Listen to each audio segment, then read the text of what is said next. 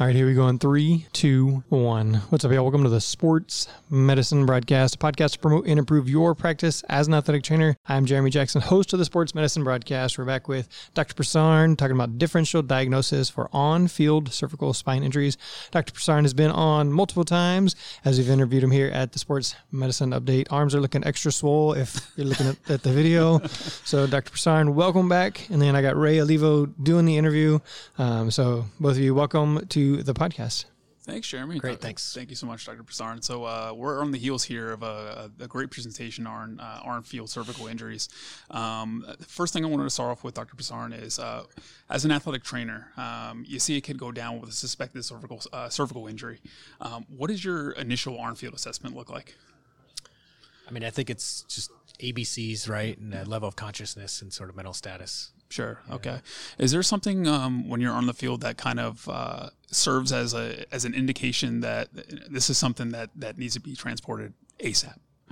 I mean, I think the number one thing is, for an unconscious patient, or somebody with a significant neurologic change. Okay, good. When as an athletic trainer, when you're on, say you're an AT that's assuming at the head of that patient that's on the field, what are some things that and I know in my experience, anecdotally, I've seen kids that have maybe gone down with a head injury and they are just hanging out there for a little bit, not necessarily a C-spine injury, but maybe a concussion or something else that's more musculoskeletal.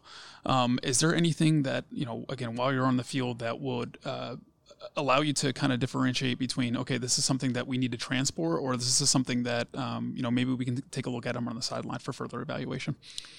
I mean, I think if they're examinable, they're not like the first category we talked about. I think the real red flags are like significant neck pain, right? Mm-hmm. If they have intractable neck pain, you press on their neck and it really hurts them. They have to be, high index of suspicion. This is a bad cervical injury. The other thing would be weakness or numbness, right? That's, especially bilateral, like we talked about in the talk, right. Versus unilateral. Then those people probably should be, spine boarded and taken. Right. So what does that process look like? So we get them transported, they get sent to you over at the hospital. What does that look like for you as soon as you're getting the patient to the hospital? So when they first get to the trauma bay, typically evaluated by one of the emergency medicine physicians, we cover that a little bit. Our group is very in tune with athletes and, getting these types of injuries and dealing with equipment. So, a lot of it's, sort of immediate equipment removal. They're kind of doing the same things you guys already did, in the field, ABCs and, make sure there's no life-threatening injuries. And then the other focus has to be, if they've made it there already, there's a high index that there's something really bad going on, right? So between closed head injury and then a cervical fracture. So immobilization and, make sure they're monitoring their neurologic status. Sure. Absolutely. And then let's talk about the end of that. So you get them stabilized. We get them into, are they following with neuro then after that, after you get them stabilized? And so the ER doctors, the way it works is we split call. So the spine surgeons, there's orthopedic spine and then there's neurosurgery does spine too. So sure. we split 50-50. So it's a lot of times whoever's on call, I know all you guys real well. So sometimes I get a call before, the patient gets there. And if I'm not on call, I still typically want to take care of, your guys' athletes. So I'm happy to help kind of thing. Right. When we get them discharged from the hospital and they get sent to their normal activities of daily living, what are some things that you focus on early on? If this is a patient that gets to see and spend time with their athletic trainer at the respective high school or junior high, what are some things that you like to work on early on in terms of their therapy with their athletic trainers? So, yeah, I mean, it's a huge benefit for them to all be able to return to you folks for their rehab and, sort of physical therapy.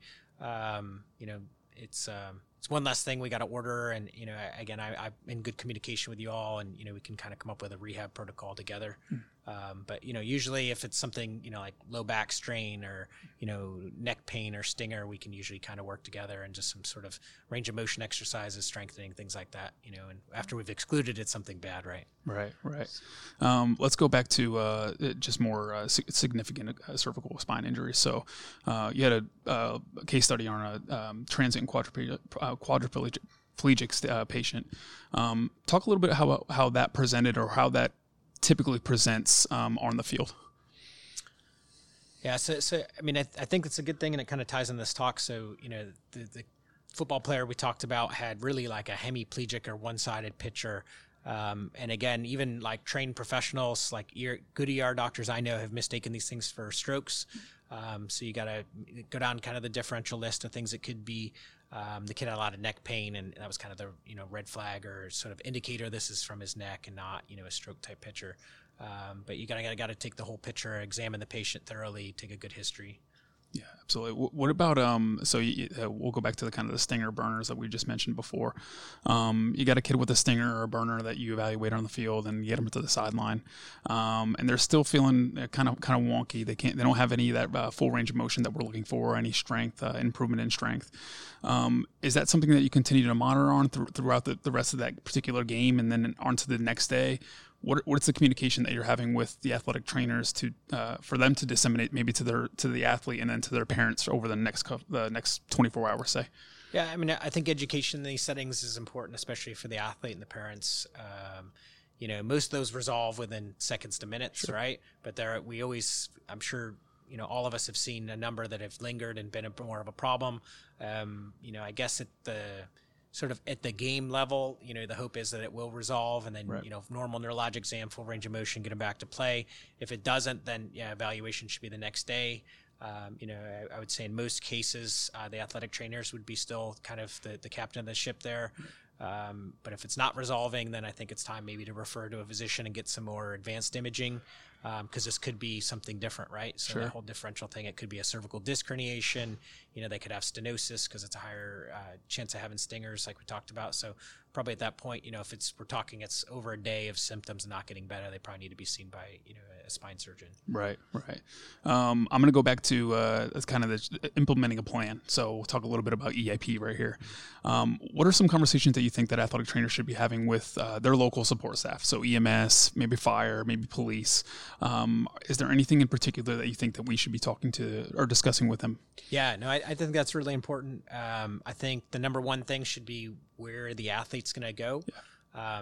And what type of injury they have, because that kind of really matters then, right? So again, sort of in the South Texas area, almost all cervical stuff, if it requires an operation, it's probably going to go to Memorial Hermann, the medical center. Sure.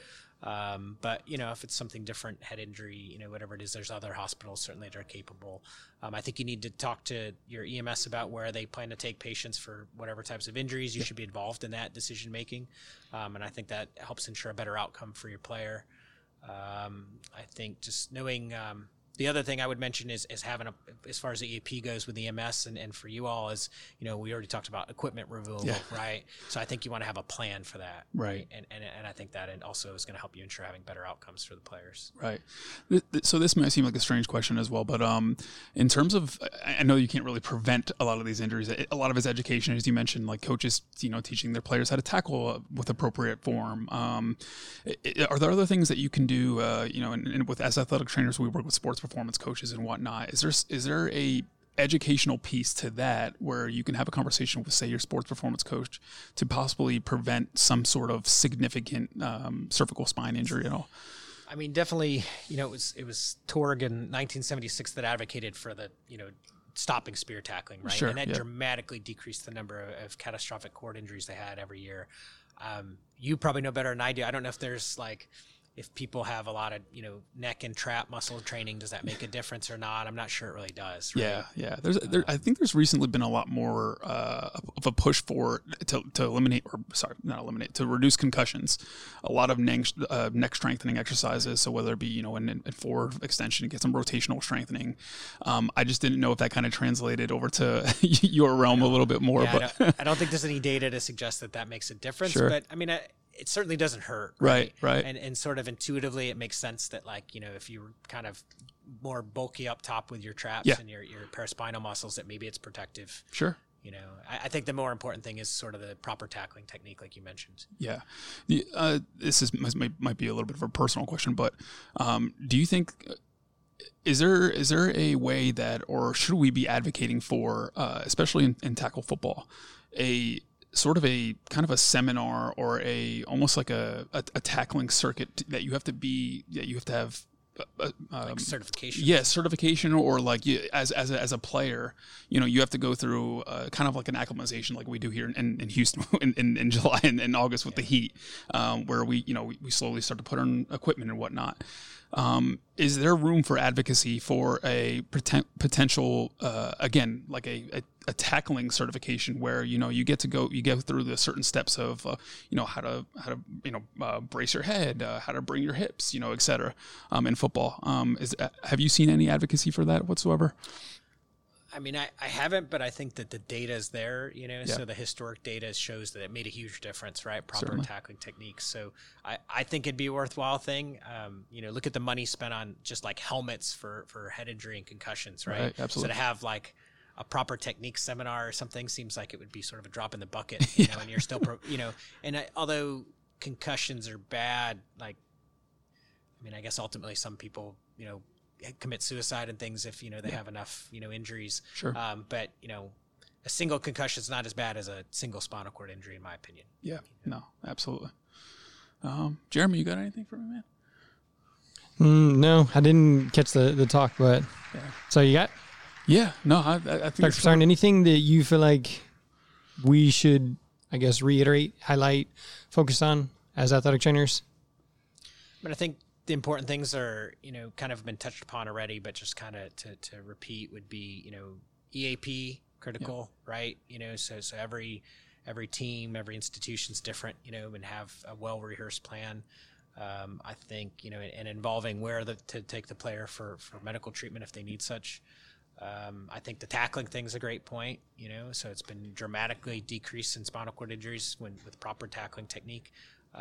Those are probably the two things I'd emphasize the most. Yeah. Very cool. So that's actually one of the things we've been doing all this past year was the medical timeout. So again, we just meet with the EMS and say, hey, this is what we do. Cool. We've met with the directors. Cool. We're going to take the equipment off. All right, good. You're going to take them here. You're going to take them here. Obviously life-threatening emergency. You just take them, wherever's best, that kind of thing. So I love that you're just echoing the same things over and over again that we as athletic trainers need to do. So Ray Olivo, thanks for interviewing Dr. Mark Broussard. If somebody wants to get a hold of you, the best way is?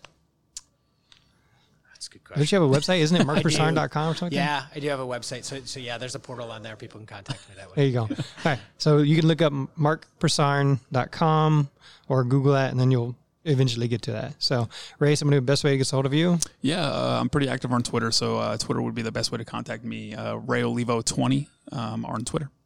All right. And again, this is sportsmedicinebroadcast.com/on-field cervical spine. Again, sportsmedicinebroadcast.com/on-field cervical spine. So for Jeremy, Dr. Broussard, and Ray Olivo, and the Sports Medicine Update live at the Memorial Hermann Sports Medicine, whatever it is, Sports Medicine Update. That is a wrap. Thanks. Thank you. Thank you.